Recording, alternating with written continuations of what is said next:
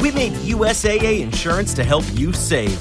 Take advantage of discounts when you cover your home and your ride. Discover how we're helping members save at USAA.com/bundle. USAA. Restrictions apply. Welcome to the Terrible Podcast with your hosts from SteelersDepot.com, where you can find all your latest and greatest Steelers news. It's Dave Bryan and Alex Kozora, always lit, talking Steelers. And now, here's Dave and Alex.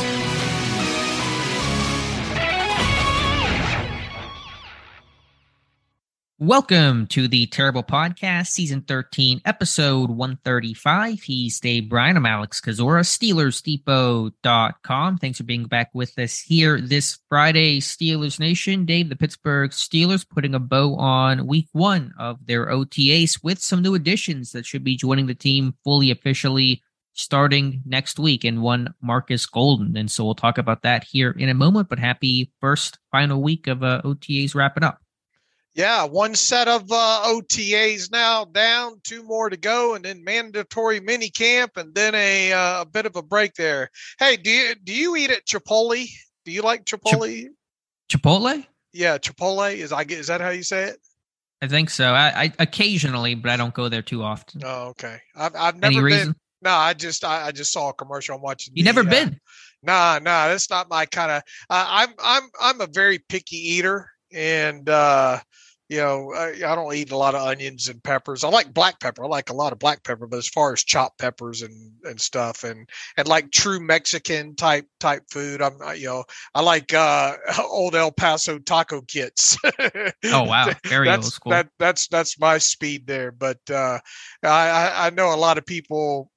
I know that Chipotle's pretty big, but I just wondered if that's on your eat list. Well, on the Steelers list right now is a heaping pile of Markus Golden, and I probably said that really negatively, but I mean that in a good way, obviously. And so he came in for a visit, I think it was on Wednesday, and so shortly after our podcast wrapped up, a little bit later in the day, Pittsburgh announcing they'd signed him to a one-year deal. Don't think we know the actual number on that one-year contract yet, but Markus Golden, I won't say your newest Steeler because one came in right after him, but the most notable newest Steeler. Yeah, they finally got him some depth at the outside linebacker position, right? Something kind of we've been, last several years we've been calling for. And then, that 1 year they obviously had Melvin Ingram, and we were semi-excited, excited about that, especially kind of after the preseason that he had. And we all know how that worked out, him, essentially forcing his way out of Pittsburgh there. And, since that happened, I get it. They went out and got Malik Reed last year and all, but we kind of anticipated how that one might turn out. And, even late last season with them putting him inactive those last couple of games told you what they thought about their own move when it came to that. And, you've had Jameer Jones, as a number 4 in there, and who else? Derek Tuska and Taco Charlton. And I think you and I both, and probably so, a lot of our listeners as well too, thought, man, it sure. And yes, I get it that they drafted Nick Herbig and all like that, but I think that the overarching thought was, man, it would be nice for them to get some experienced depth at outside linebacker on this team sooner rather than later, and they have done that now. And we talked a little bit about Markus Golden being scheduled to come in on the podcast the other day. That obviously happened, resulted in a 1-year deal. We do not know the specifics of it yet.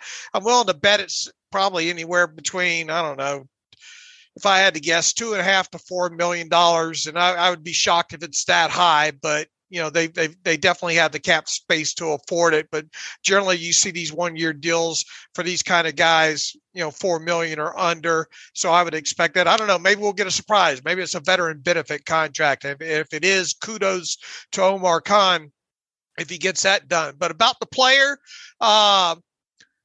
you got a veteran edge rusher here, and you got a guy that can play on both sides. And I think the thing that jumps out about off the tape when looking at him is his run defense, Alex. I think that's one of the prime. Now, look, you go back a couple of years ago, he had 11 sacks or something. Now, I think, I don't think all those were high quality sacks, but they were sacks nonetheless, and pretty good pressure rate, if I remember correctly, overall. And give me constant pressure, and the rest of the stuff will come. Especially when you look at the front that this team seems to be putting together for this season there. But I think the thing that really jumped out at me, especially his tape, his most recent tape being last year, was his play against the run. And he's a thicker body kind of guy, obviously. You go back to his measurables coming out many moons ago, and boy, we could tell some stories here, because you go I researched this as well too.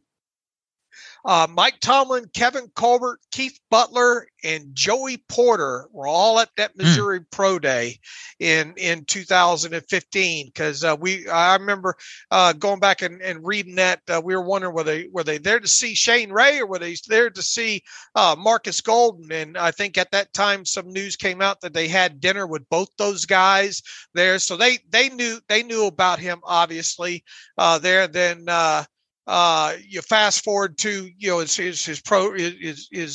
pre-draft measurables and all, and he didn't test all that well, and that's probably why he fell into the second round. I think not too terrible of a fall there, but not a super twitchy guy. And obviously from a measurable standpoint with the arms and all like that, now he does have big hands that helps kind of offset a little bit of those short arms and all. But once again, I think the thing that really jumped out at me on his tape from last season was his play against the run. And the other thing that jumped out at me was he chases after the ball carrier, Yep. So he's got very, very good effort chasing down backside runs or runs to his side. He doesn't give up on plays. Now, he's not always able to catch those athletic, quarterbacks and all like that, but he does do a good job of chase. So I think, he's a fairly accomplished pass rusher overall. I think he's got a great, good first move, and I think he's done a great job over the years of building some counters off of that as well. So you want a veteran, experienced outside linebacker that can play against the run. They got the guy. A serving of Markus Golden is what I should have said to start my conversation. What'd you say? A heap? A whole pile of heaping Markus Golden, which is such a terrible way to describe him. He's put together now. He's had some Chipotle in his life, I'm sure. Yeah. What are your thoughts? What jumped off the tape about him with you? Yeah, I echo what you say. I think the run defense, you had the stat, and not that we're stats first, but we're certainly looking at that, the 8th or 9th highest run stop success rate, or whatever the exact metric is this past season. Yeah, and so what I noticed about him was the hand use. And when you're a guy that doesn't have that, actually has really negative length, 31 and an eighth or 31 and 5/8 inch arms, to be successful in the NFL he's going on year 10, to be at that level, to have almost 50 career sacks, 11 sacks 2 years ago, you better have good hand use. You better be able to stay clean and work off of blocks, and you're not getting by just on long arms and that, an innate physical tools and length that you have that maybe other guys don't, because Golden does not have it. And so that's what I saw on tape. Was he's active, he's high energy, he stays clean, and as you said, he really runs hard after the football. And that does create some of the sacks. It does create that run defense, and both those things are important. So to get that veteran number 3 guy who's proven, who's experienced, the only concern there is just making sure he knows his role. He's comfortable with his role, being a number 3, being a rotational guy. That guy's still going to play a fair amount. Melvin Ingram played a fair amount before he wanted out, but he just has to accept, I'm not going to start. And I think last year he was more of a rotational guy, only started, I believe, 15 or 5 games out of the 16 that he played in. And so that shouldn't be foreign to him. But as long as he's content with his role, then it should work out well. Now, look, is he a guy that you probably want starting 17 games and playing 900 snaps a season at this point of his career? Probably not. But, and look, if they got the player that we think that they got here in Markus Golden, they should make a conscious effort to get Watt off the field for a couple plays, get Highsmith off the field for a couple plays. In other words, carve out kind of planned rotation as best as you can. Now, look, you're going to need a Mack truck to get TJ Watt off the field. But it would be for his own good, obviously, when it comes to that. And in Markus Golden's case, once again, you got a guy that's got experience playing on both sides and lining up either wide nine or on in that way. I don't think you have to fear as much with we talked about his run defense, so he can be kind of an all situations type guy. You don't have to hide him or anything like that. And I think, assuming TJ Watt and both Alex Highsmith stay healthy, he's probably going to get a lot, especially in pass rush situations. He's probably going to get a lot of non-double teams, right? So he that's when I think he really would shine for the Steelers, is taking advantage of some one-on-one matchups out on the edge. Now, if you got in a situation where you lost one of your guys or lost Watt, and then the opposing offenses could decide whether or not they want to double who they want to pay more attention to at that point there. But I think as a rotational guy, he's an all downs kind of guy, and I think they need to make a conscious effort, whatever that looks like, to get Watt and Highsmith off the field for a couple snaps. I think I would disagree a bit on that point about needing to make a conscious effort to do that. I think that just comes naturally based on the flow of a game. When a guy's tired and gassed a bit, when you're on play 7 or 6 of a drive, then those guys tend to come out because they're just, sort of gassed. And so I think those opportunities. That could be your conscious effort then, to on extended drives. They have just got to make sure that they don't gas, right. Don't burn all the fuel out on Watt and Highsmith, Right, I'm with you. And it will be easier to make that decision when you have a guy like Golden coming in, as opposed to Malik Reed last year, who eventually became inactive, and you were trying to use a bit of Jameer Jones and more to Marvin Leal and those kinds of things. So you'll feel more comfortable doing that. Maybe subconsciously you'll be more willing to take a TJ Watt, or Watt himself will be more willing to come out for a play from time to time. It's just, we've talked about this the entire offseason, Dave, where you got to be 3 deep at outside linebacker. You can't be just 2 deep. I think just in principle for in-game rotation, but also the injury. And then, of course, we've seen Highsmith battle stuff. TJ Watt has battled a ton of stuff the last 2 years, most notably the torn pec, or partially torn pec, that kept him out from week 2 until after the bye week. And so, not to say that if Watt goes down, Colin's going to replicate that production. Obviously, he won't, but your defense is not going to wilt the way that it wilted last year when Watt went down. And so that's the real critical thing, is you better have some good rotational depth. And I was still uneasy with Herbig and Roche and whatever else there might be, before the Golden signing. So to get a veteran like this that has been out there on NFL fields, has proven it, has been consistent, has been productive, that gives me a bit more comfort going to sleep each night. Yeah, those should be, if all of them stay healthy, those should be 3 guys, plain and simple. And Golden's a guy that, once again, depending on situation and all like that, he could be a 3, 4, 5, 6, sack guy, and more than anything, he could be, the pressure rates, I don't think you lose.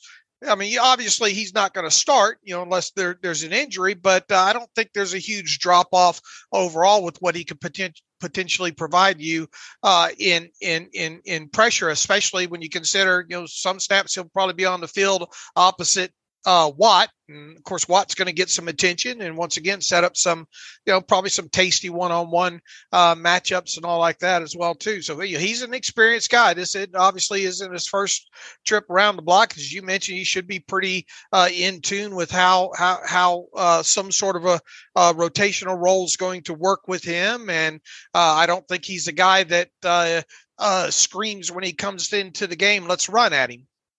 Sure. Now, I don't want to be hypocritical. The length sucks. I mean, his length is, I think it's even worse than Herbig. And so I don't want to, ignore that completely.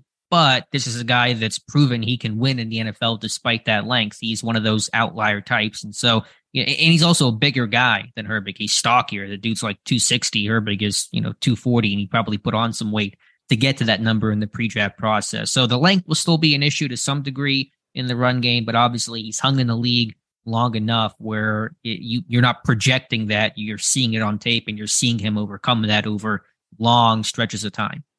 And plus just the experience to know, and he's seen it before. He knows how to properly set the edge and get stuff. Part of good run defense is making sure you're in the right spot, not trying to do too much, right? Exactly. You might not make the play, but what you did might create an opportunity for someone else to make the play. So just knowing, just seeing it and being in it all these years, he knows how already to read certain things and knows when to, how to set that edge and make sure things don't get on the outside of him, and get things turned inside. So that way, if he doesn't make the play, he's done his job. And if everybody else has done their job, there should be someone there to clean it up. 100%. I do want to correct one thing. 2 years ago, he was more the rotational guy. 5 starts in 2021 in 16 games played. Last year, he actually started 14 of the 17 games he played in. He played almost 800 snaps a year ago. So barring an injury, he's going to have to be content with playing closer to a third of the snaps, we'll say. And so that's going to be an adjustment for him that didn't go over well with Melvin Ingram. It's going to have to go better with Markus Golden. Hopefully those terms were spelled out clearer to him, so there's no potential repeat of this thing happening midseason where a guy is unhappy with his role and he wants out. Well, here's the thing, too. And now you know the rest of the story. You love that phrase. Paul Harvey, good day. He has a link to Denzel Martin. The Steelers outside linebackers coach. Those two go all the way back to the time in when they, at Missouri there. So,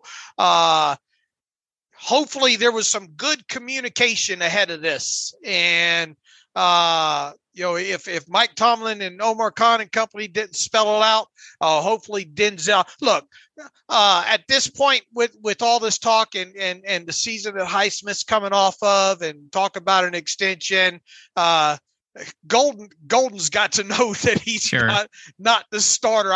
And some guy named Watts over there on the other side, as well too. So, I don't want to speak in absolutes here, but you would think that this will go a lot better than it did with Melvin Ingram as far as roles go. Sure, it should be okay for 2 reasons. One, I think Ingram was the better player than Markus Golden. I think they're comparable, but I think Ingram was better. And more importantly, Highsmith didn't have the breakout season he's coming off of right now when the whole Ingram stuff happened back in 2020 when Highsmith was still trying to come into his own and find his role. There was more of an argument of should it be Ingram or should it be Highsmith now, with Highsmith coming off a 14.5 sack season, probably going to get paid, mega bucks here in a couple of weeks.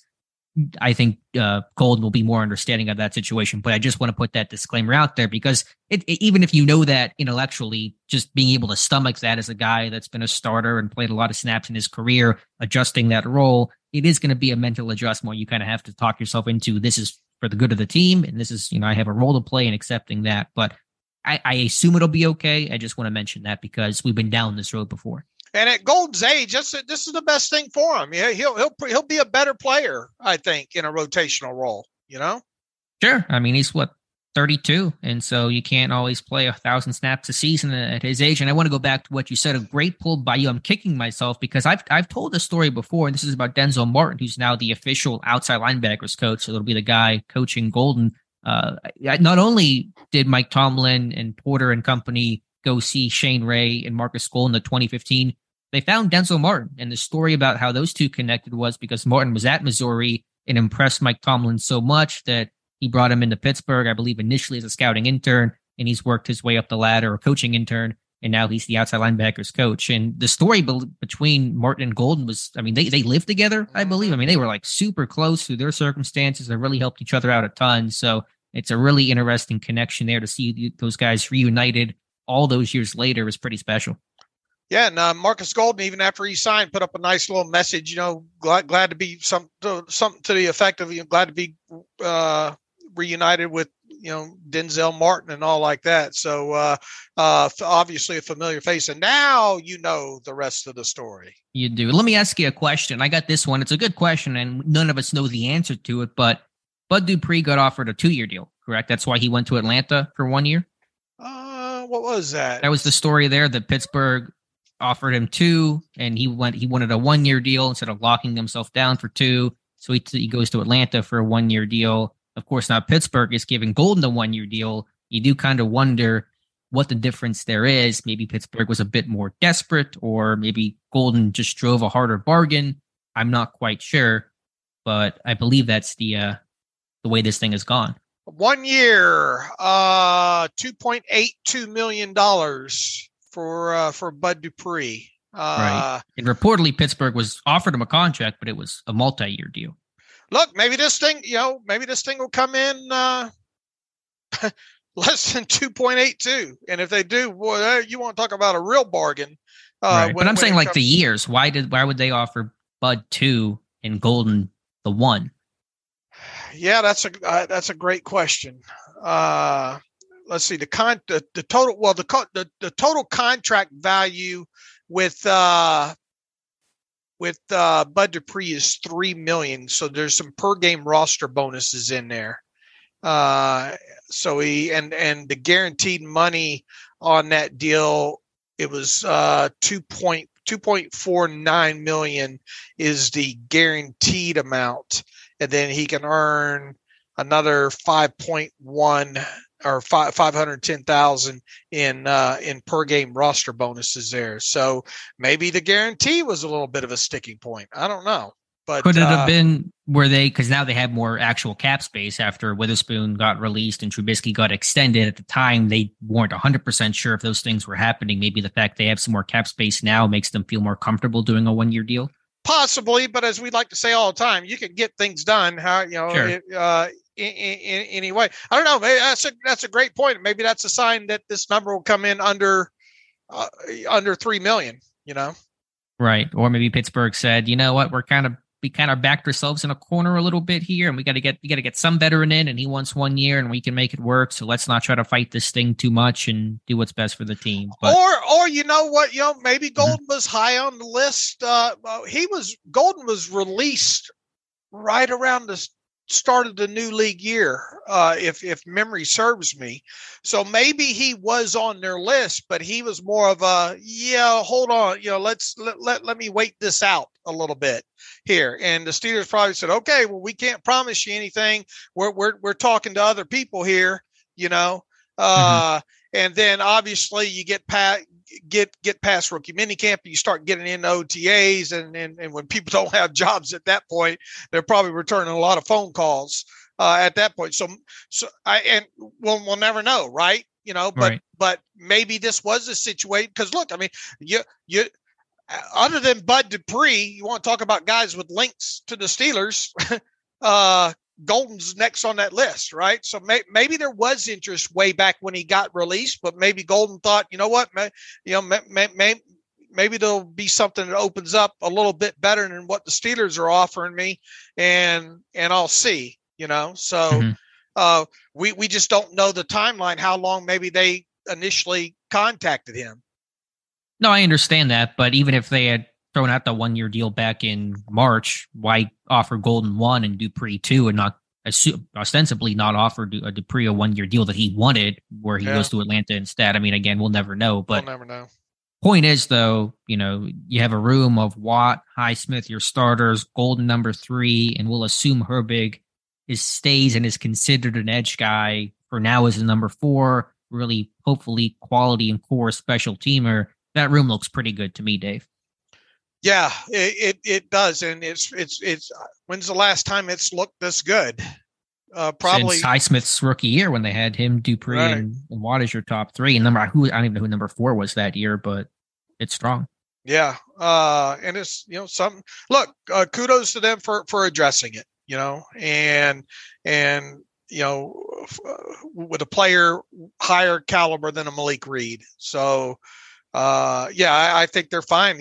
Keep those top 3 healthy, and they should be in pretty decent shape, I think, overall. And then, like you said, Herbig, I mean, you always like the bottom end of your inside and outside linebacker depth chart to be able to play special teams. So you can bring, assuming you want to at least see what Herbig might have as an edge guy, you can bring him along very, very, very slowly now and just let him cut his teeth as an active player on special teams. Right. And you also have Quincy Roche and David Perales for those guys to compete for maybe a number 5 spot or practice squad, but just young guys and Herbig, Roche, Perales to really, make each other better and push each other. So happy with that situation overall. Dave, let's play my favorite game of the offseason.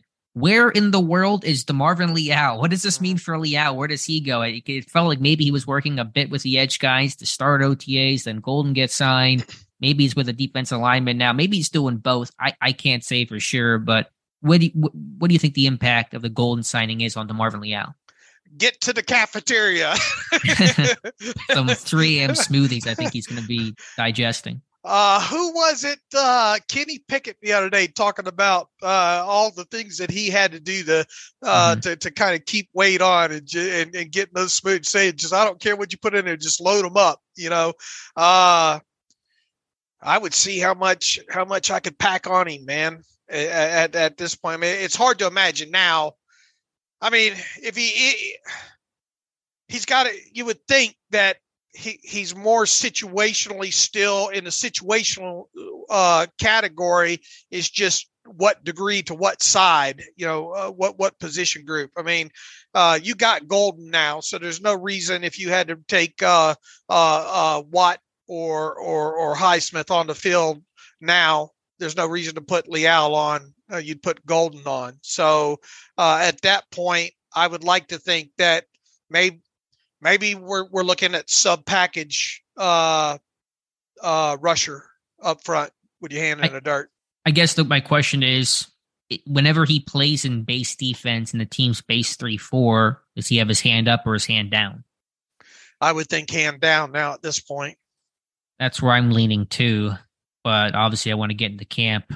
I just wonder if that's the best thing for him. I know that was their initial plan when they drafted him, was to bulk him up. That's how they used him last summer, but does he have the anchor to really sit? And I know that you're not two gapping as much, but still point of attack type stuff. I don't know if that's ever going to be a strength of his game. So that's still my concern with him. But obviously when you bring in Golden and you have Herbig and some other edge guys and your D-line depth isn't the best in the world, logically it makes sense to go back to your plan A, your initial plan, and bulk this guy back up. Well, when he talked, didn't somebody talk to him at the start of OTAs just briefly? Or I know there hadn't been a lot written about him since then, but that'd be one. My first question, if I got around him, would be, how much do you weigh now? Right. Been asking that all off season. I've gone back and forth because we really weren't sure how these rooms were shaping up. Yeah, and you go back to the combine and Omar Khan saying, well, we he would really say we like that versatility. He wouldn't lean either way there. Of course, you still had a lot of moves to go at that point there, but I would think the way that you get him on the field, if any, based on the way this roster sits right this moment, would be as a sub package rusher. I think so too. I think, and again, had you used him as that kind of hybrid player, you used him last year, he was being used as that sub package rusher and standing up on early downs. And so he was doing both. So for my contention of kind of keeping him in his role last year would not to make him a full-time edge guy. It would be a part-time edge guy and then, slide inside and nickel and dime packages on third down, obvious pass situations. But we'll keep an eye on it. And we'll keep watching for it. And certainly once I get out the training camp, that's like the first thing my eyes are going to is finding where number 98's at. I would venture to say something at this point has gone horribly wrong if he has to take a snap outside the tackle. And let me ask you this. Let's say, God forbid, you lose Highsmith or Watt for 6 weeks or 8 weeks. God. Now you have Golden, and we'll just say, I'm not going to put the jinx on either one of those guys individually. So one of Watt, Highsmith, and Golden, who's your number 3 at that point? Yeah, I guess we're going to have to watch and see what happens with Herbig here, right? You know? So in theory, if you kept Leal as that edge guy, you kick him back outside. If somebody goes down, I know that's you're planning and waiting for an injury to happen that you hope doesn't, but just something to think about. We got another Ziggy Hood situation on our hands with just a little bit lesser weight.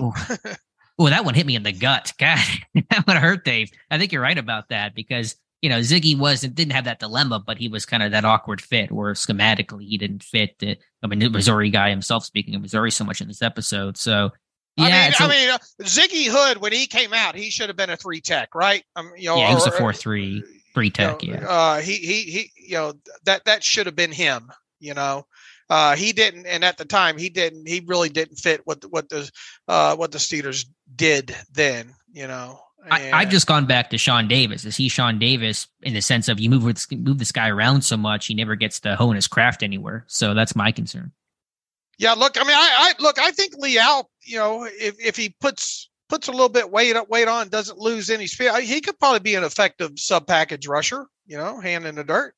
Yeah, I think he could be. That's not my issue. Can he stop the run? If he can't stop the run as a defensive lineman in Pittsburgh, it's hard to play in Pittsburgh.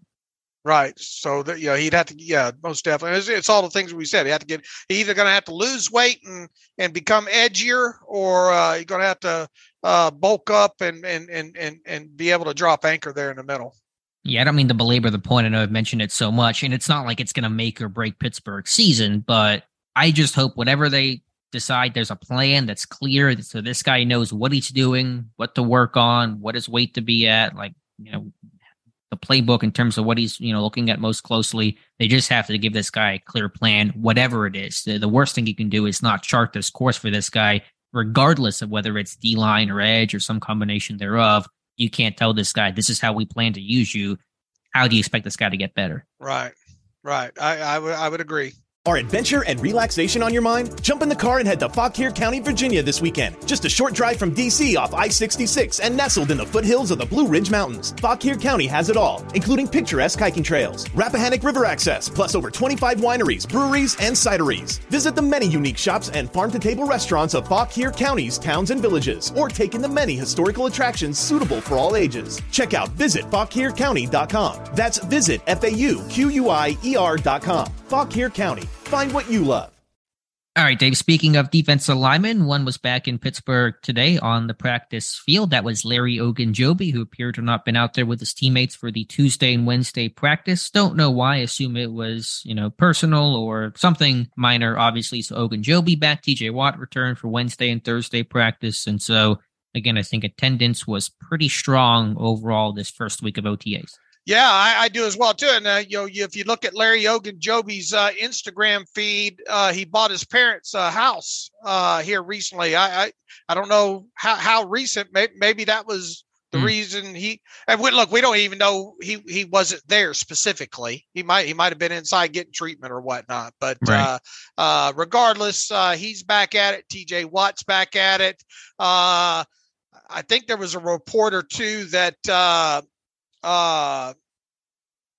Armand Watts maybe wasn't on the field for that first practice, but I spotted him in a video that the Steelers released. So he's out there. Was there now? Obviously, you got some guys kind of slowed right now, Allen Robinson and Holcomb. But even the video that they showed from Holcomb from today showed him moving around pretty good. He looked explosive. He looked good. There. So I mean, I think coming out of this week, for the most part, it seems like most everybody, if not everybody, is there, and for the most part, probably 99.5% healthy. One other player that got signed here, he's now number 89 on this roster, is wide receiver Cody Crest. He was signed, a rookie from Sam Houston State. He was in Indianapolis, initially signed there as UDFA, got cut, and is now in Pittsburgh. A speedster who ran a 4.39 40 or 4.38, something right around there. Really good testing numbers overall, a fair amount of production. We'll have a player profile film room on him over the weekend. So that is number 89 on this roster. A little curious to add a wide receiver with that room seemingly pretty deep, but I don't know exactly the whole mechanisms of slot versus outside versus maybe somebody beat up right now, but that is the latest signing. Yeah, Sparky, right? you Mhm. you look at his Rassy. you look at his RAS number and you say, yeah, he was easy to link to him. I haven't watched. I just watched a few clips of him as all, but it looks like he can get down the field a little bit. Play, obviously, what was he? Harvard and then Sam Houston, right? Yeah, so they've signed two Sam Houston State guys that transferred into the college because the outside linebacker Toby Nduke, he was SMU to Sam Houston. Now this guy Crest is Harvard to Sam Houston State. And I think Crest originally was with the Colts, right? Undrafted free agent, and he didn't last there too very long at all. Obviously, was waived. So we'll have to see how long he sticks or whatnot. All right, Dave, what else is going on at OTAs? It's been a little bit quieter end of the week as it was compared to the start. In our conversation on Wednesday, Allen Robinson speaking about kind of his mentor role and said nice things about Kenny Pickett. TJ Watt, not a whole lot to say there. Anything you've heard from OTAs that caught your attention? Yeah, I mean, look, the key here generally after you get through this first week is just the overall excitement, right? I don't think, obviously we're not privileged to watching what actually went on. And even if, let me ask you this, what do you think let's play a new game. What if Alex were there? Okay. What if Alex were at OTAs? What do you think would most likely be a big takeaway from your eyes? Of anything that I'd be watching? Anything that you'd be watching. Yeah. What name a couple of things that you would deem as being big takeaways from the OTAs? That's a big question. Well, first of all, I'd be looking up the whole time at players I'd be talking to. So let me kind of get myself in that mode. They are feeling even shorter than usual. I mean, I mentioned before, I think especially this first week of OTAs, it's kind of just getting your footing of, okay, where are some of the new guys lining up at? How much is Allen Robinson slot versus outside? I think Patrick Peterson made the reference that he's left corner and Levi Wallace is bumped over to right corner to replace Cam Sutton. For now, things will change. Obviously, it's just, it's still early in this process. Connor Hayward seems to be running with tight ends more than running backs in that position group.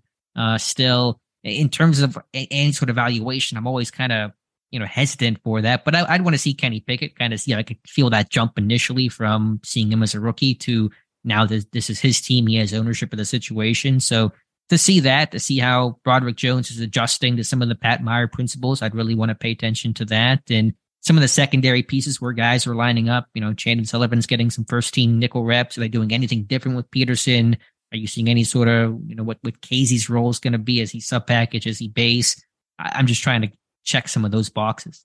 Yeah, and wasn't it? Was it Casey that said, "I'm not really sure what how I'm going to be used"? So they're probably still trying to figure a lot of that out at this point. Still, sure, it's not sorted at all, and that does give me a bit of pause here because Pittsburgh the last 2 years had really good continuity in the secondary. You've lost quite a bit of that with Edmonds being gone, with Sutton being gone, with Millette being gone. You got some new pieces and some new faces in there, and so I do have a concern you might get some of those coverage busts early in the year as kind of this younger, newer group tries to gel together, kind of the way the offensive line had their issues last year. The whole offense had their issues last year, so that gives me a bit of pause here. There's talent, but just trying to come together and be coordinated with some of the changes, the turnover, there could be some struggles early on. Yeah. When is the last time? And that's a good point too, because technically there really is going to be a lot of changes, both with some starters, obviously, and with some rotational guys in there as well too. I mean, when is the last time we've seen kind of, I don't want to say upheaval, but this much, change basically when it comes to 25 guys on a defensive side of football. Yeah, I mean, I think from a defensive standpoint and overall roster construction standpoint, you've seen a ton of change. It's been a long time for that. For the secondary, I mean, you had after 2020, you lost Mike Hilton, you released Steven Nelson, you had change there. And I'm trying to think back to how they plugged some of those things. Again, the slot issue was a big issue early on. They made a lot of mistakes, and eventually they just kind of put Cam Sutton there, and it worked out well enough. Not an option this time around, but I just think about your hubs of communication, your slot corner, Your inside linebacker room is entirely different. Your safety group is looking a bit different with Neal coming in to replace Edmonds. Got a lot of guys that are in charge of communication and adjusting and those types of things that are new people and new voices. And so I'm kind of worried about that stuff because in some of those critical middle positions, strong safety, inside backer, slot corner, you're going to have some pretty brand new people there. Right. I mean, I don't, every year, people say, oh, the 3 days, first three OTA practice. Oh, this team's going to be great.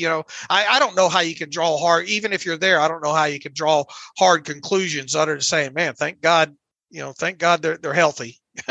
Right. I mean, there's reason to be excited, and we both agree upon that. Sure. This roster looks better. Be. And that's part of the fan aspect, right? Because you should be excited. You should be excited about what you don't know, I think, at this point.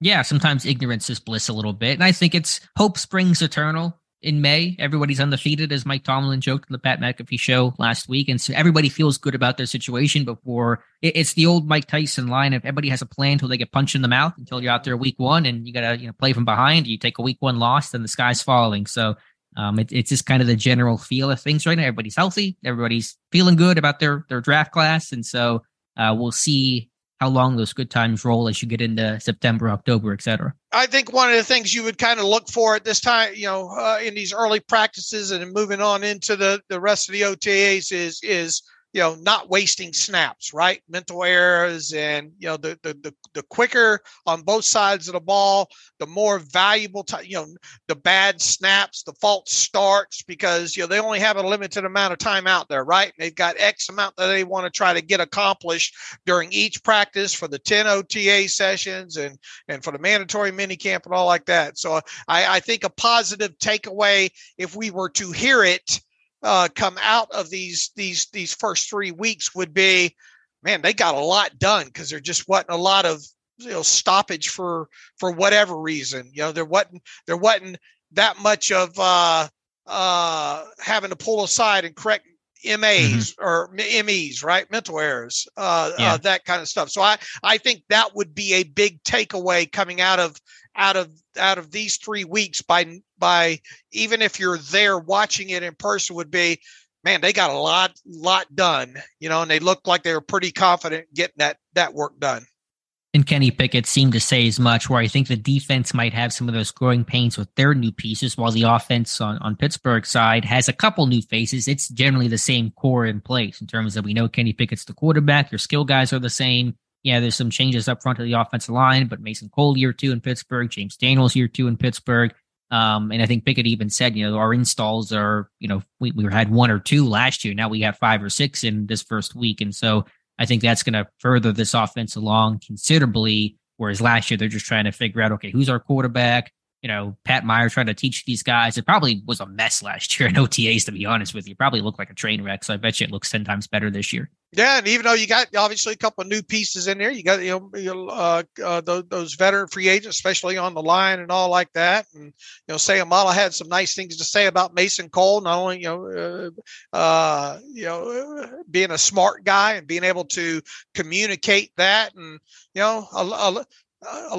a lot of communications got to go right on both sides of the football this year, but Kenny, to hear him talk and the amount of install stuff that they've gotten in and versus last year, he seems really, really once again, everything that Kenny has said, this entire offseason.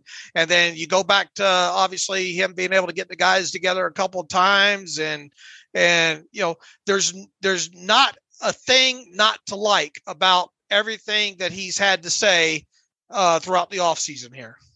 And one guy I want to shout out is Mason Cole at center. And Isaac Seumalo talked about him, I think, a little bit today. And, he likes what he's done. And Seumalo is going to be a good judge of good centers because he's played next to one for a long time in Jason Kelsey. And I know this is a very small anecdotal evidence, but did you watch that episode of The Standard that Pittsburgh dropped Thursday night? It felt like in every scene, Mason Cole was there. Like when Tracy Morgan showed up, Mason Cole was there. When Broderick Jones got to Pittsburgh, Mason Cole was there. I don't know if that's planned or if that's just he happened to be there on those certain days or what. But every time that I saw somebody walk in that building in that video, I saw Mason Cole there to say hello. That little boy of his looks just like him too. Yeah. That is Mason Cole's kid, without a doubt. There, go ahead and write his name down in one of those notebooks of yours there for a few years from now. But yeah, look, everything they've done, especially on the offensive side of the ball, screams that they've got to be a more productive offense this year. You obviously think that they're going to be able to, or want to be able to play that bully ball, and then so much so that it'll set up situations for Kenny to be able to push the football down the field, and him be able to see and know when to take those shots. And hopefully we see a lot less too high type situations, because the run is so good, and that the offense can start dictating more of what they want to do instead of reacting to what the defense does. Right. And Kenny Pickett made a reference to, I'm going to try to look to attack a bit more this year, just because if I'm getting the right look pre-snap, I feel more confident in what I'm seeing, what I'm getting, and to be able to execute. So there's encouraging signs there. One last thought. Say Amalo too. Interesting thing. He saw it too, and evidently the Eagles stayed pretty healthy on that offensive line last year too. And he knows, and he made a reference to it. He knows all the guys with the Steelers were pretty much healthy all season, and he made a reference to the Eagles too. But he said, "Look, that in so many words, he says that's a rarity." Mm-hmm. So, and that you're going to need 7, 8 guys to be next man up, because just the odds are against you. Sure. I mean, Pittsburgh had all the same 5 guys start all 17 games last year. That's not going to happen again in 2023. If it does, I will happily be wrong about that, but I don't think I will be. One other quick thing. Boy, how bad would have things had been last year had they had lost a couple of guys for a couple of games? Yeah, I try not to think about if Jesse Davis or Trent Scott were playing too much, because it would have been even more problems for the Steelers offensive line, which certainly got better, and they benefited because they were able to be the same group intact, and they grew together. I do want to mention. Go ahead. Yeah, I wanted to mention a really good point that I thought Josh Carney made on his recent terrible take. And I know these situations are a bit different, but obviously Kevin Dotson has lost his left guard job. Dan Moore Jr. certainly threatening to lose his left tackle job to Broderick Jones.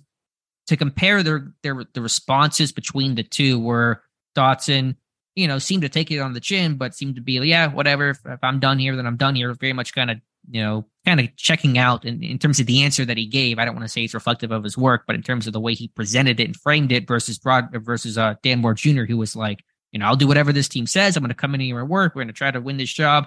Just a different mindset. And I understand it's a bit different because Moore is still right now the starting left tackle, and Dotson is now the second team left guard. So it's probably different whenever you actually are running second team versus the potential of running second team. But I'm just seeing the mindset difference between Dotson and Moore, the attitude difference, and that probably goes a long way. And so that's why another reason why I sit there and say that, yes, I think Broderick Jones is the favorite to be the starting left tackle week 1 against San Francisco, but I think Moore is going to give him one heck of a fight because he's more comfortable in the system. He's obviously a veteran player at this point, and he brings a really good attitude to, I'm going to still do whatever I can to, compete and try to, keep my starting left tackle job. Right. And we talked a little bit about, Dotson's response the other day there. And I get being upfront and all like that and saying what's on your mind, but there's some times I think, especially when you're still playing and you're in a situation as a guy like Dotson is, right? Just give the cliche, I'm just here to do my work and help the team and be the best player I can be. And it doesn't look good in a newspaper article, right? But I mean, to me, that way there's nobody can really twist it, Yeah. Again, I can appreciate Dotson's honesty, but just from the mindset, it felt like, Moore's still battling and Dotson's kind of just accepting his fate. And again, Dotson's not going to be starting this year. Moore could. And so I understand kind of the reality of it, but I guess more to the point of, I just appreciate it. I think Moore's a really hard worker and a really mature guy that's, got thrown in the fire, rookie, left tackle starter. I think he's kind of, progressed and really got better the second half of last year. So just to say, it's going to be fun to watch Moore and Jones battle this thing out, because they're two, I think, guys that are pretty similar in terms of they're humble, they're hard worker, they put their head down, they get better. They're not really focused on, this is my competition and I must defeat him. It's let's get better and let's just, be the best person possible. Look, when Dotson, when they drafted Dotson, you go back and you watch those 50-something games at Louisiana Lafayette. I mean, there was a lot to get excited about on that tape. Did they do him a disservice by, the whole right guard to left guard kind of thing? Because didn't he play? I mean, it was every snap that he played in college at right guard. It was, but I mean, he eventually settled in the left guard. Look, his rookie tape, he was better at left guard than he was at right guard his first year. Okay. Well, I mean, I think it was a game against the Eagles that he looked pretty decent when he came into that game, I thought. But was it the Eagles in his? I think he played the Colts and had a good game against. It was at left guard, I believe, where he had a pretty good performance. Yeah, but there wasn't a game that he had to come in at right guard early on in his rookie season. He played both. He played both his rookie. Right. And look, there are some guys that can play in college and play, one position or one side their entire time, and they get to the NFL and they handle side switches, seemingly fine, but then but I'll always remember the story Flozo Adams told years ago when he came over to the Steelers after being really a left tackle and talking about the muscle. We've got that on the site somewhere. If somebody wants to search that out, there's some of the quotes and how, and obviously he was, he had done it so long at that time, at that point, it was a muscle memory thing and all like that. So, is it a good question for like a 3 or 4 year guy, offensive lineman, a guard or a tackle that's had to play on both sides? I wonder what their mindset would be versus an older guy when it comes to, I played left tackle my entire career, and year 12 I'm having to make the switch to right tackle, and boy, is it a what? Sure. You see where I'm getting at there? I wonder if you talk to a guy 3 or 4 years in and say, piece of cake, and maybe Dotson's one of those kind of guys that a little bit of struggling with getting over to that other side.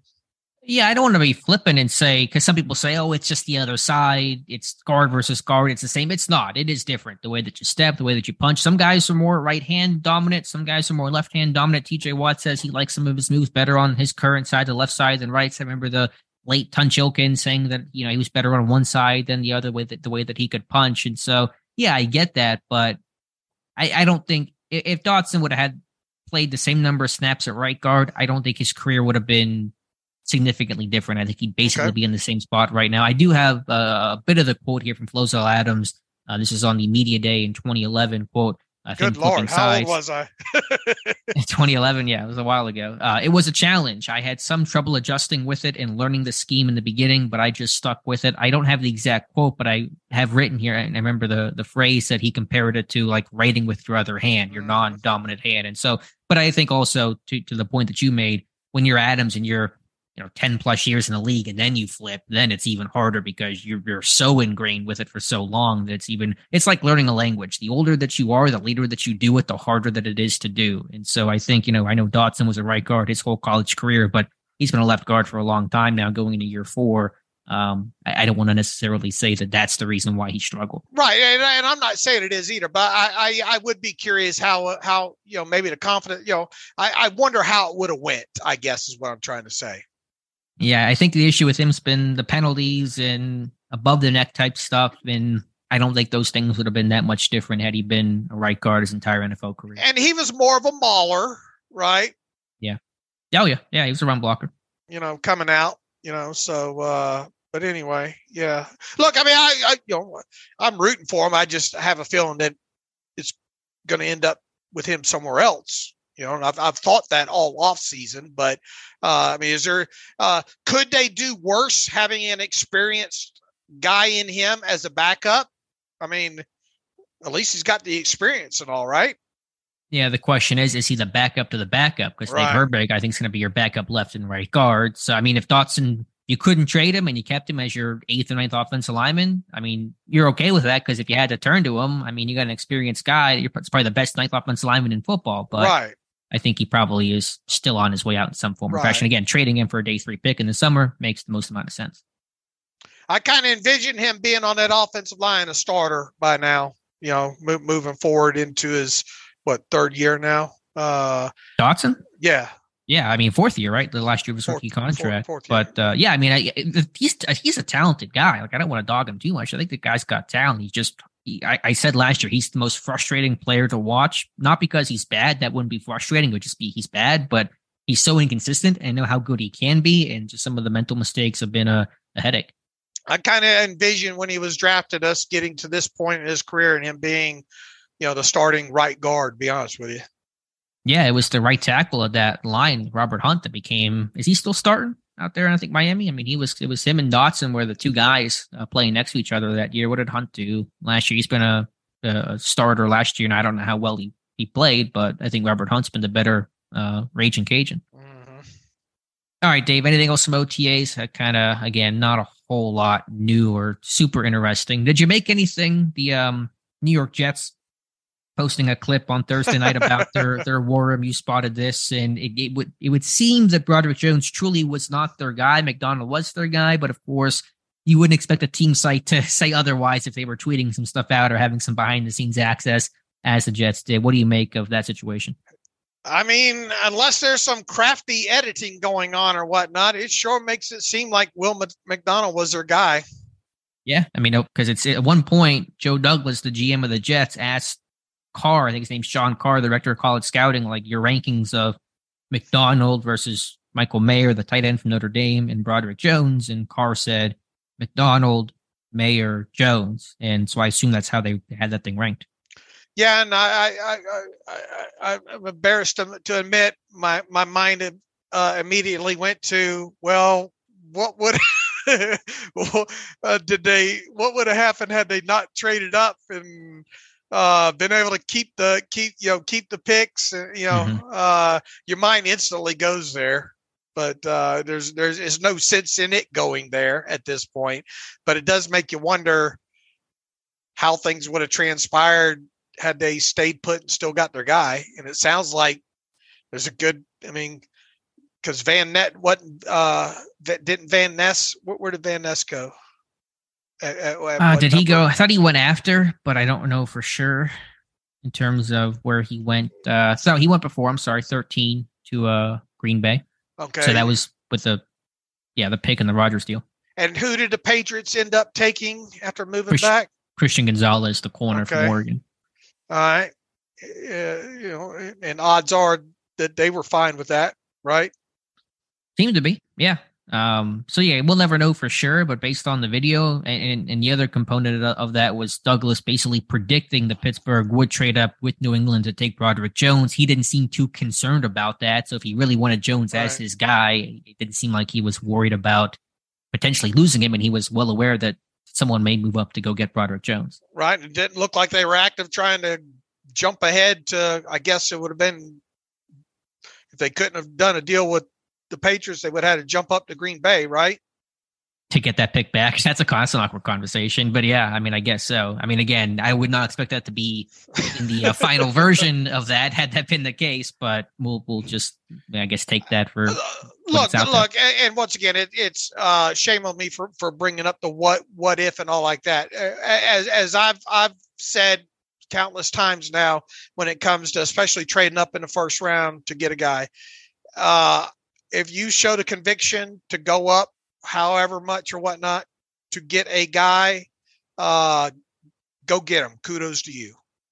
Yeah. Point is, Broderick Jones is a Steeler. That's all that really matters, regardless of who might have taken him, how things would have looked differently. Doesn't really matter. Jones is a Steeler, and that's all how we'll evaluate him from now on. That should quiet the rest of that stuff that's been floating around, or unless somebody's got a tinfoil hat that matches mine, I guess. But yeah, I'm sure somebody does. But anyway, one other piece of news here. You say mine's not one of a kind? No, it's one of a kind. There's just some other one of a kinds out there too. They're all specially made for each person to wear them. Made to order, right? Made to order, exactly. Custom order. They're just like Chipotle. We're bringing this thing full circle. You have it. You have this thing your way. All right, Dave. One last piece of information here. Pittsburgh partnering with Ireland. That's came out in the news earlier this week, and then at a press conference today, and I'm losing track of the Rooneys, but Dan Rooney, who I guess works in kind of a marketing type role for the Pittsburgh Steelers, he said basically something to the effect of that we would love to have and aspire to have the Steelers play in Ireland one day. They did actually back in '97. That a preseason game, I think, against Chicago, where they played in Ireland, and so the goal is to one day go back there. And with this expansion, in terms of really tapping that market, maybe that happens sometime in the future. I tell you what, at this point right now, it sure feels like the Steelers are going to play a regular season game in 2024 in either Mexico or Ireland. Yeah, my bet's still on Mexico, but I think they're playing internationally somewhere. Yeah, I think they're starting to get the seeds planted pretty good over there in Ireland for, I don't know, 26. Yeah, maybe. I mean, obviously the NFL is expanding. They're not just playing in London. They're playing in, Frankfurt and expanding into Germany. So they'll probably continue that expansion. My whole takeaway from this week, once again, is the fact that I think next season they're going to be playing in one of the international games, period. Mine as well. Now the question is it a home game? There's the lease thing, right? In the Acrisure. Yeah, but didn't Mark Rooney had say a couple years ago they didn't want that they had to have X amount, but you've also have. Didn't he dispel that? I forget. Someone say that wasn't something about, but wasn't it something about a certain number of home games? But now that they have 17 games, I wonder if the schedule worked out where I thought it was. It's been a long time since we talked about this. I thought it was something along the line of stipulation of 8 home games. So what if you had nine home games, which next year? But they'll have 9 this year. 9 home games this year. Is it this year? Yeah. Let me check. Yeah. So they're going to have 8 next year, which means they couldn't. If that's true, they couldn't have an international home game because they'd only have 7 games in Pittsburgh. Right. So maybe next year would be a away game in Mexico, and then 26 home. I don't know how the rotation. Too much math right now. Let's get the lease requirement printed out of the Acrisure rules and read that off. Yeah, but I thought don't you remember it being something along those lines? 8 games? I do, but I thought Rooney had kind of dispelled that to some degree. Maybe it is that 8 game thing, and obviously 17 games where if you had 9 home games and then you took one as an international game, you're still at 8. But if that's true, and I'm reaching here, if that's true, next year they're going to have 8 home games, which means they could not be the home team for an international game. All right. We short answer is we don't know for sure. We'll have to get the Steelers Depot research department on that. Yes, we'll just wait till next year when they release the international games. Make sure you craft up the inter-office memo for that department. All right. Well, whose life do I want to make miserable this weekend and make them research all that? We'll stay tuned. All right, Dave. Anything else to talk about Steelers wise? Save me from this conversation. All right. Why don't we get to some? I don't think there's anything else. Is there, Alex? I think didn't we get everything? Yep, I think that's good. Let's get to some reader emails and close out today's show. We made USAA insurance to help you save. Take advantage of discounts when you cover your home and your ride. Discover how we're helping members save at USAA.com/bundle. USAA. Restrictions apply. All right, Jared writes in, Dave and Alex, enjoy the great content weekly from the Depot staff and appreciate all the hard work, especially during the pre-draft process. My question is regarding Coach Tomlin and the Steelers Pro Day dinners. It seems every year that we use the Pro Day dinner as a Blue's Clues when looking at potential draft picks. It seems astonishing to me that each year at the big schools, the Steelers are able to get the top prospects at the big schools to break bread with Coach T. And he has in parentheses Clemson, Alabama, Ohio State. Do you feel this is because of networking that Tomlin has built with those big programs over his 15 plus years, or is this that this is something the Steelers prioritize over other franchises and other teams and using this as a tool in evaluation? With only the night before and night of the pro days, that's 2 available dinners, and the Steelers seem to always get the guys to break bread with. Regardless, kudos to them to take advantage, dig deeper with evaluating guys and getting them off maybe their comfort zone and finding out more about the person on top of the players. Yeah. And look, I think this is a twofold, and I think Omar Khan even kind of addressed this to some degree, saying, "Look, you better probably start phoning early for starters, and sometimes maybe you only get a cup of coffee, right. or a dessert or something with these." But the reason I say probably twofold too is, unless these guys do have hard dates, and I imagine those dates do fill out, and obviously the Steelers aren't the only ones that do the dinner circuit like that. I'm sure when it's Coach Tomlin calling or his assistant, whoever, I'm sure it's easy to get those booked if the dates are open, if that makes sense. And then the rest of it is probably a timing thing of, can we get you for, a dessert at a restaurant type of thing. You said it well, Dave. I agree 100%. I think it's probably all the above. Pittsburgh prioritizes, they care about it, and so they're more incentivized to focus on these things and not, be late to the party. B, as you said, apparently the way that it kind of works is you have to basically sign up for time slots, and it's kind of a first come, first serve, and condemned. They don't always get to talk to guys, but it seems like they get to most of the time, the big names at least. And then C, I think Con has mentioned as well, sometimes you're getting an appetizer, sometimes you're getting to actually sit down and have dinner. So often on these pro day dinners, a guy he could have 3 in one night and have an appetizer with one Sign team. Me up. Yeah. Dave, you're going to start training for the combine next year. You'll be running some 40s next year. I'll see you I'm out there. I'm actually watching my weight now. I'm hungry all the time right now. Yeah. But so it's not uncommon for some of those, top prospects to bounce around and kind of speed date, so to speak. 20 minutes here, an hour here, 30 minutes here. And so it's not always where you get one night with one prospect. But yeah, I think Pittsburgh certainly cares about this. They certainly value it. The correlation between first round picks and pro day dinners and pro day attendance is ironclad and continues on their own work on. And so it's something Pittsburgh really actively, searches out for. Jared, good question. And we enjoy the out of tracking it too. And it is a big part of the Blues Clues. Heck, we were able to rattle off from our stuff on the site from years ago. I'd even forgotten this, so I'm glad I can go back to it on the site. That they had dinner with supposedly Shane Ray and Markus Golden way back in, was that 15? 15. Yeah, a long time ago. Good. 2015. We've been at this a long time. Thanks, Jared. Chris Lookart writes out, without comparing Kenny to Ben, would you consider Kenny's rookie season a successful one?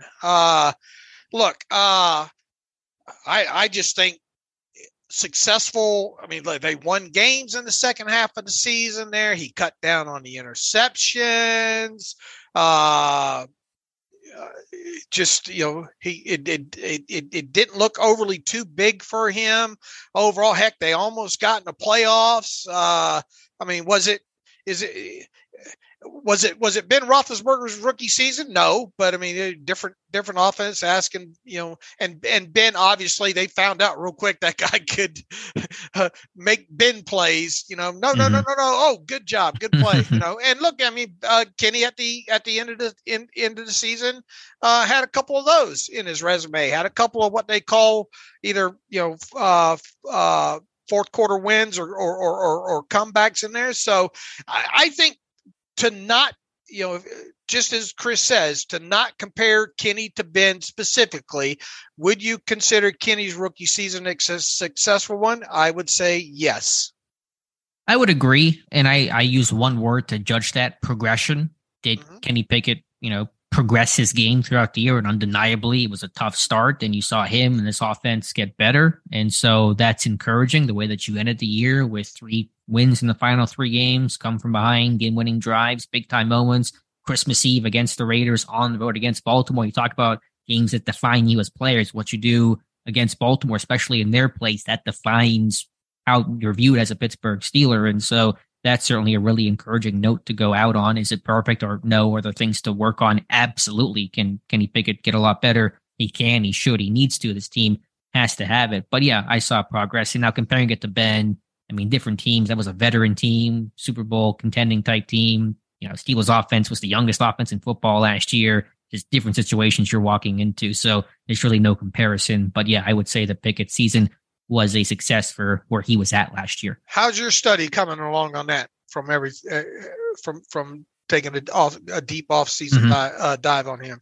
Yeah, I'm up around the bye week, and so I really can't wait to get into the second half of the year to kind of see some of that progression. So it kind of comes and goes based on time. But it's been busy. Like I said, Marcon has kept us so busy this year. But I'll have that done at some point. I don't know, within a month or so. All right.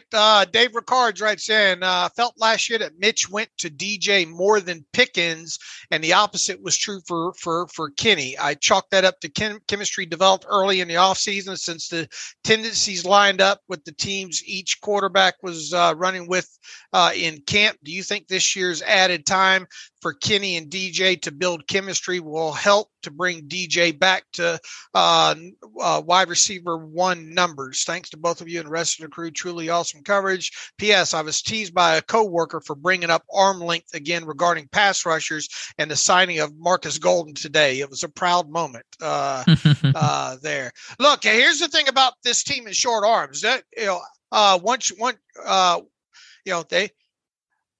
they have no problem after the fact if the guy's been around has proved that they can do it to go out and sign a guy like that. It is interesting from now. Look, the fit with Herbig there was a fit on many levels there. Obviously the connection, coming out of a good program in Wisconsin, and didn't TJ say something to the effect today about how it's kind of, I don't know, what did you say? Did he say cookie cutter, or I forget how he phrased it, but a lot of what Wisconsin does on defensive side of football translates real well to what the Steelers do. So that makes the process of evaluation, because you've seen a guy do what you are going to ask him to do. That makes part of the process a lot easier, or the evaluation a lot easier there. Now might Nick Herbig become the next Markus Golden or Van Noy? I mean, nothing says that he can't. Right? It's just you look at overall. He's an outlier, and he would have to be in the conversations 3 or 4 years from, or 2, 3, 4 years from now, being, well, you know what? This is the next Van Noy, the next Markus Golden, because there's that few of guys that have actually been able to do that, kind of thing. So, and we obviously look at the historical and things the Steelers have done in the past and all like that. But you go out and sign a guy like Golden has got the shorter arms there. Back to the Kenny and the DJ. Look, you would hope that having more time with that top receiving crew will pay dividends for all of them, and just the whole off season and not being new and all that kind of stuff. So, and look, you're going to hear the same thing out of our mouths all off season. Got to get the ball to these guys, however you out in space there. We got to see a lot less comebacks and curls to Deontay and Pickens. You got to get, you can't expect those guys to have an average of 4.1 yards after the catch by catching out routes and curls and comebacks, right? Yeah, 100%. I mean, there's a lot of layers to that question. There are different components. I think scheme had a lot to do with Deontay's numbers being stunted. His own play, his own issues was another part to it. And I think early in the year, the offense was even more rigid. You saw more sprint outs. Those kind of went away the middle half of the year. They kind of returned late in the season. But I think the offense was really, really rigid and static early in the year. And it kind of got a bit better as the year went along. I was a little less angry watching it. Yeah, I think certainly Mitch being with Deontay, his first team guys, helps a little bit. Although Deontay, he didn't really do much in the spring. He missed part of training camp, and he got the contract done, then got hurt, and then he really didn't participate a whole lot. I think George Pickens, being a raw guy, he progressed as the year went along, so he just became a more involved guy in the offense. And week 15, a better, more complete receiver by then as compared to where he was in week 1, week 2. So all that is to say there's a lot of variables that go into play. But sure, I think Pickett, first team, full off season, Deontay there, full off season working, Pickens working. Everybody's better for that. Yeah, and look, he even titled this email "Chemistry," and I think it starts and stops right there. I mean, you want these guys to remain on the field all off season. We just, earlier in the show we talked about the defense and all those new parts and all like that. The worst thing that you can, injuries are obviously always tough to overcome, but especially when you got that many new guys on defense, and you got a couple new offensive linemen, and you got a quarterback taking over the reins and all like that. You want as much chemistry as you can possibly get throughout the offseason here. So hopefully those guys stay healthy. Can I ask you one question? And it's probably an obvious one that you're going to go duh and say this is a silly question to ask. But even given all the roster improvements made this year, does this Pickett, given the answer the way, does this season come down to Kenny Pickett and his progression? Like if he makes a jump, this team's good. If they don't make a jump, the other additions really aren't going to matter that much. Well, I'll say this first and foremost. I think Kenny will be a better quarterback overall. I'm expecting some sort of jump. I think that jump can be even greater if they can come out and play that bully ball. Right. But I agree. He will be better. The question is, how much better will he be? And because basically the jump that he takes determines how much better this team is overall is basically what I'm trying to question. Unless the defense is the 2008, right. But I think there are degrees to, you don't want to get in these first couple of games and him having to throw the ball 40 times. I don't think, Of course. Now if he has to do that and he succeeds drastically and you win games, we go, oh man, you got 3 comeback wins, fourth quarter game winning drive. They might really be onto something here, but I think you're looking at probably different degrees. I think his jump can be even great. I expect a jump. I think that jump can be even bigger if they accomplish some of the things that I think that they want to do early in the game. I don't know if that answers it the way you want it answered. No, I think it does. I'm expecting a jump. I just think there's going to be variables into that as far as the degree of it. Sure. I know I'm oversimplifying things a bit. Obviously, the identity, the run game, ball control, those things all have value, but they need to score more than 18 points a damn game. I'll tell you that. They do. But I guess my thought is, if you had to fill in the blank of this season, the Steelers 2023 season will be defined by blank. That's the old match game thing. I would say it's defined by the jump Kenny Pickett does or does not make. Okay, yeah. And to what degree? I mean, because obviously if he makes a huge jump, they should be right in this thing. Exactly, yeah. So certainly we expect them to be better. How much better basically determines, because again, it's a quarterback-driven league. They're in an AFC North with first-round quarterbacks that have been peak guys at their best. AFC's loaded with top quarterbacks. So obviously, better defense, better run game, better O-line, all those things help your quarterback, help your team overall.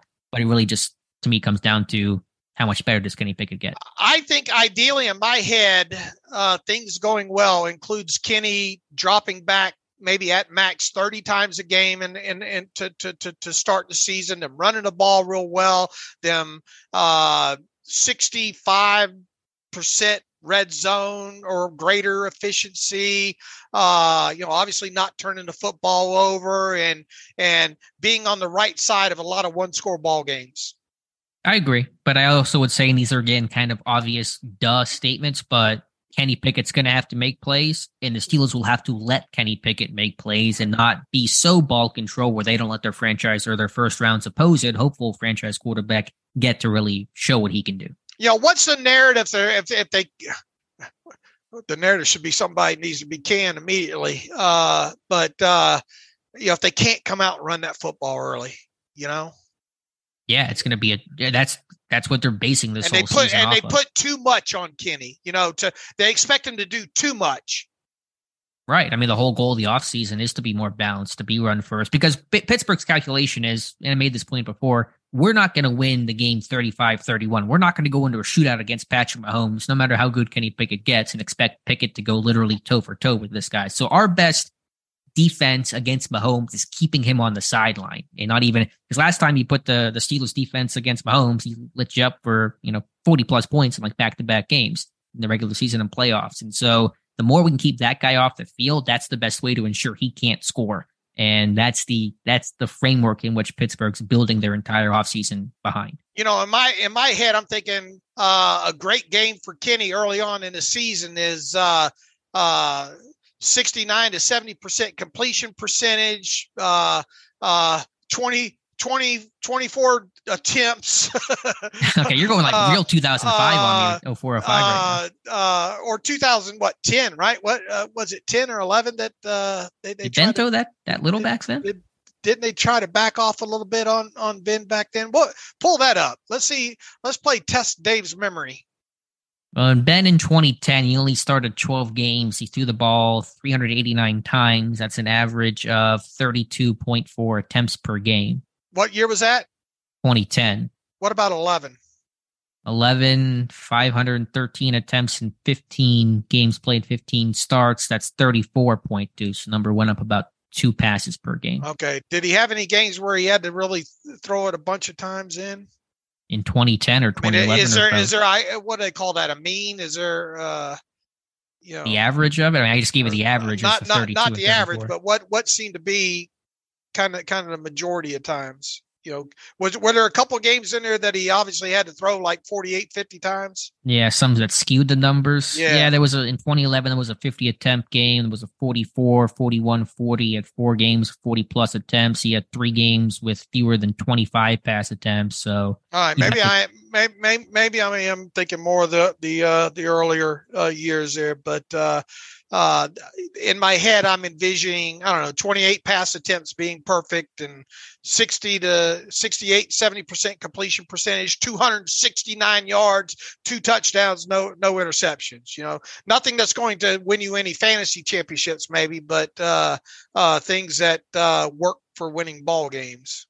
Yeah, and I think that's obviously ideal because that means your run game's working well. You're sitting on leash. You're not playing from behind. So if you told me that was the stat line, sign me up because I think the circumstantial evidence is things are probably going really well overall. But I just don't want them to think that they can't trust Pickett to make some plays because why make him your first round pick? Why make him the first quarterback taken in the 2022 NFL draft? So obviously, run first. That's going to be a sticking point, but make sure the training wheels have to come off of Kenny Pickett. He's got to be able to hot route. He's got to be able to throw the ball deep. You got to get those explosive plays that I know you love so much, and those things still have to happen. All right, let's see if we can get one more in here. Shane Glass. Hey, gents, thinking back to Freiermuth comments about Washington taking the load off the blocking, do you see them potentially getting creative to get both of them on the field? For example, what are the odds we see the team use Freiermuth as a big slot, 11 personnel with Washington in line?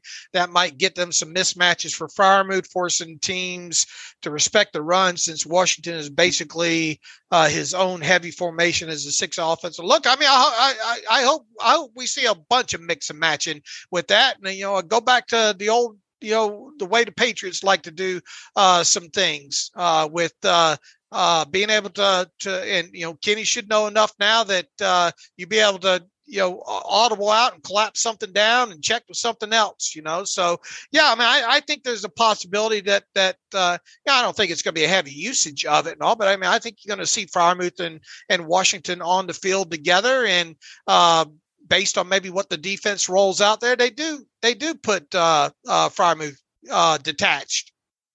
Yeah, they will. I mean, 12 personnel is easy to do. They're going to use that a lot. They've used that plenty in the past, and so they're going to use it certainly after drafting Washington. I think you saw later last year, Freiermuth, stood up more, played more in the slot, backside nub, 3x1. He's isolated backside. They had some, concepts designed for him that way. So yeah, you're going to see that. If I could just go back to my thought on the Steelers philosophy just real quickly one last time in this episode.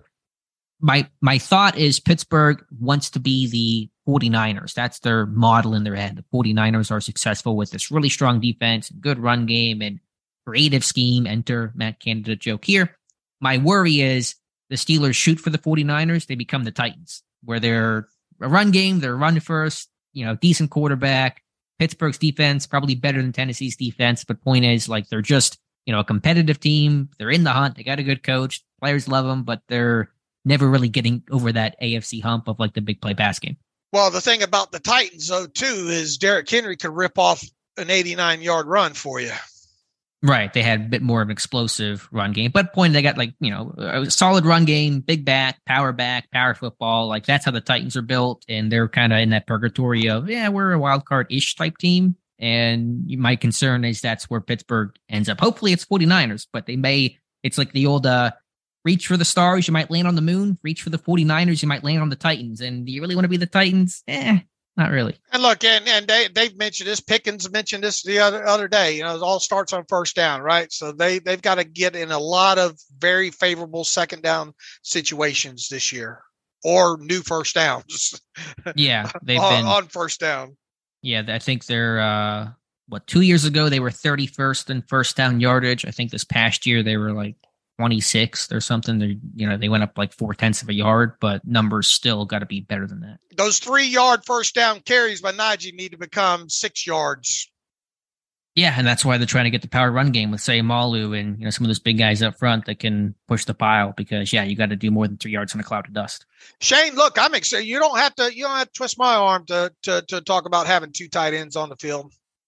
Yeah, you're going to see it. You're going to see those guys. We've talked about big empty. We've talked about, split and Frymouth out. They can align tight. I mean, you can do a ton of things. So they should be able to effectively mix and match personnel this year. All right, I'll live one more. Joe Watts writes in, "Hey guys, you are my second favorite podcast. My wife is a podcaster, so she's number one." All right, that'll keep that household safe over there, Joe. Say it's tinfoil hat time. All right, where is it? Let's see here. Do you think it's impossible that Omar brought in all those guards during the pre-draft visits just to throw off the Jets off a little bit, since everyone was talking up the Steelers tackling a tackle, perhaps getting inside the Jets' head so that they would not compete with the Steelers in trade-up opportunities? Does that make sense? He says if they thought we were maybe going the guard route, the Jets would be less susceptible to get nervous and try to jump. Just a thought. There must be some reason. Well, Joe, unfortunately for you, you sent this on Wednesday, May 24th at 12:04. So you were handicapped by timing here, and we do not hold that against you. We just talked about earlier. I sign me up to watch any of those videos, right, Alex? Yeah. What goes on behind closed doors in the draft room there, Joe. Everything we talked about early in this podcast, I think you have your answer there. And who Joe, what's their GM's name? Joe Douglas. Yeah. Joe Douglas.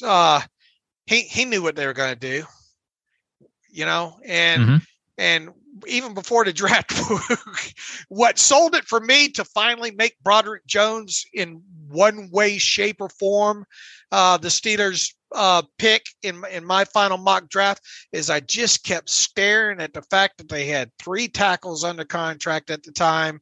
And one of them was LaRaven Clark. So 2 tackles under contract. Yeah. You kept staring at that. And, if they wanted to hide it better, they would have added 2 more street free agent tackles. I don't think they give a damn about it. Really overall, I don't think they care who thinks that they're going to do what. Yeah, they don't care, and nor should they care. Don't cut off your nose to spite your face. Don't hurt your own process, because the draft is hard, man. It is hard to get this stuff right. Half the league's going to get these picks wrong in the first round this year. That's what happens every single year. Hopefully Pittsburgh's not one of those teams. Statistically, they're more often than not that they get the first round pick right, but not always. And so you better do your homework. You better find out who these people are, especially an underclassman 1-year starter like Broderick Jones. It's not like he's a 4-year guy where you been watching this guy for the last 2 years, waiting for this guy to become draft eligible or declare or whatever. And so you better do your homework. And Pittsburgh, you go to his pro day, you have dinner with him, you bring him in for a visit, big flashing lights about who you had interest in. So Pittsburgh, the guards they looked at were more day 2 type of guys, 32 overall type of guys. I don't think it would have thrown the Jets off the scent. And obviously based on this video the Jets just released, they really didn't seem to be too thrown off the and trail. Joe Douglas obviously knows to go to Steelers Depot to get the 411. Yes. That wasn't the video, correct? He was searching Steelers Depot. Yeah, I didn't find that. They probably cut that. They cut that out. Yeah, they can't have pro Steelers stuff. What are some other good? The Colts behind the scenes was excellent. The Chris Ballard look behind. The Dallas one. Was Dallas good? They have a full video? I don't know if it was a full video or not, but they got into the situation about taking the Michigan kid there. Oh yeah, and then they had the Deuce Vaughn where his dad called him, but they didn't do like a whole video because this Jets video seems to be pretty in depth. Yeah, I've seen a few of them, and I can't remember all that. The Lions did the Lions do one? Or they just maybe showed some clips of the Lions war room, but the Colts one was really. But good. Look, and also if you're a good general manager, you do figure out and know that the Steelers probably going to trade up here for Broderick Jones. So good on him, on that. But I think overall the Steelers have a plan to get a certain amount of guys. Because look, as we are, I guarantee you, was it 4 years from now, 5 years from now, we're going to be back talking about one or two of these guys that they brought in for a visit or were at the pro day or something like that, because that's the way they work. Let's call our shot. Let's do it right now. Who do you think of the pro day visits? Let me pull up the list here. Pull them up here. Let me see if I can. Where do we have this? This is on the. This is sticky to the site. This is next level. If we hit one of these, you know what I mean? where do we have the? What's the title of our visit post? Is it a tracker? Yeah, it's a tracker. Pre-draft visit tracker. I pulled it up before you did. I know. How about that? I really did turn 30. I'm getting old. Let's see here. You had to guess one name that becomes a Steeler when these guys become free agents. We'll call it 4 years from now. All right. I've got, let's see. Play the Jeopardy music. Ding, ding, ding. I've got one in my head. I'm sure. Let me just kind of look over the list. You beat me to get into it first. All right. I got one too. I think we might have the same here. All right. Want to say it on three? One. Well, on three, not 1, 2, 3, and then say it, but on three. Okay. 1, 2, 3. Brian John Michael Brzee. Schmitz. Oh, okay. John Michael Schmitz. I like that one a lot. Yeah, I went Brian Brzee. Okay. Okay. Any reason for Schmitz? You know how sinners are sometimes, Yeah. Is he a bit older though? Isn't he a bit older? Yeah, he's a little bit older, but I mean, I could probably see it. Yeah. Okay. I think Brzee's going to be 25, 26 whenever he's on his second contract. I could see that. Let's see who else on here might circle back. If it's let's see. Although Brzzee's a first round pick, so there's a whole 5th-year option thing I guess to consider. But I assume in this scenario, maybe it doesn't work out. His option gets declined. That's a thing Pittsburgh, I think, would gravitate towards. Where did Daniel Scott end up going? He went later. He went later than I thought. I think because he's like 25. He's an older prospect. Yeah. But where did he go? The Colts. He's in Indy. Could Carl Brooks end up being a guy like not get re-upped and become an unrestricted free agent that catches their eye? Yeah, I mean, it would make sense. I mean, hey, Cam Hayward isn't a Steeler 4 years from now, so looking for his replacement will be a conversation maybe around that time. All right. So there's, I don't know, Chandler Zavala might be an interesting one. I thought about that one too. Yeah, it's a good one. You know what? That might be the best selection out of all of them right there. Yeah, he's got that back issue. He's the only concern about the injury. Steve Avila, I think, will be a big power. Probably going to be a good power blocker 4 years from now. Anyway, but. All right. That's a fun exercise. All right. I think we got through the emails here. I think we've run long enough. We filled up a lot of time today somehow. All right. Anything else? We'll be back on Monday, right? Yeah. As much as I loathe talking about the topic, you're going to watch AB play some football for the Albany Umpire on Saturday night? You can find however you find those games. I have no idea how. I would guess that I can pay per view that through their Albany Firebirds website. Do they air games live? I think you can buy those minor league games. Okay, I have no idea. I mean, I'm sure somebody might be streaming it on Facebook, Instagram Live someday. I don't know why I would, but I am intrigued. Roland Rivers is the quarterback, former Steelers rookie minicamp tryout, local kid. Yeah, I don't know. Ask me on Monday. We'll write about it, I'm sure. Yeah. At least it's football related with AB. If it's football related, I can tolerate writing AB type stuff. All right. In the meantime, you can follow me on Twitter at Steelers Depot. Follow Alex on Twitter at Alex_Cazorla. Follow the show at Terrible Podcast. Email the show. Did I just say that? theterriblepodcast@gmail.com. If you like what we do and want to donate to the cause, if we're your second favorite website next to your wife's, then help out the cause, SteelersDepot.com. Hit the donate button up right navigational bar. Also, if you like an ad-free version of the site, SteelersDepot.com. Hit the ad-free button up right navigational bar. This has been fun, Alex. I'll talk to you on Monday. As always, thanks for listening to the Terrible Podcast with Dave and Alex.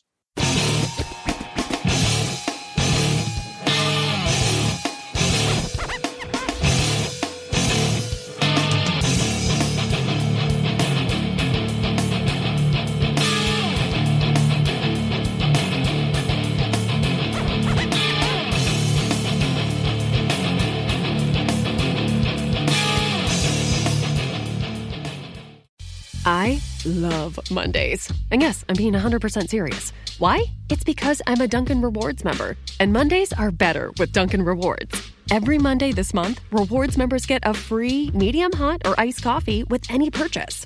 Not a member? Join on the Dunkin' app and never miss a deal like this. Dunkin' Rewards. Save them, stack them, use them how you want. America runs on Dunkin'. Limit 1 per member per Monday. Additional charges and terms may apply. Participation may vary. Limited time offer.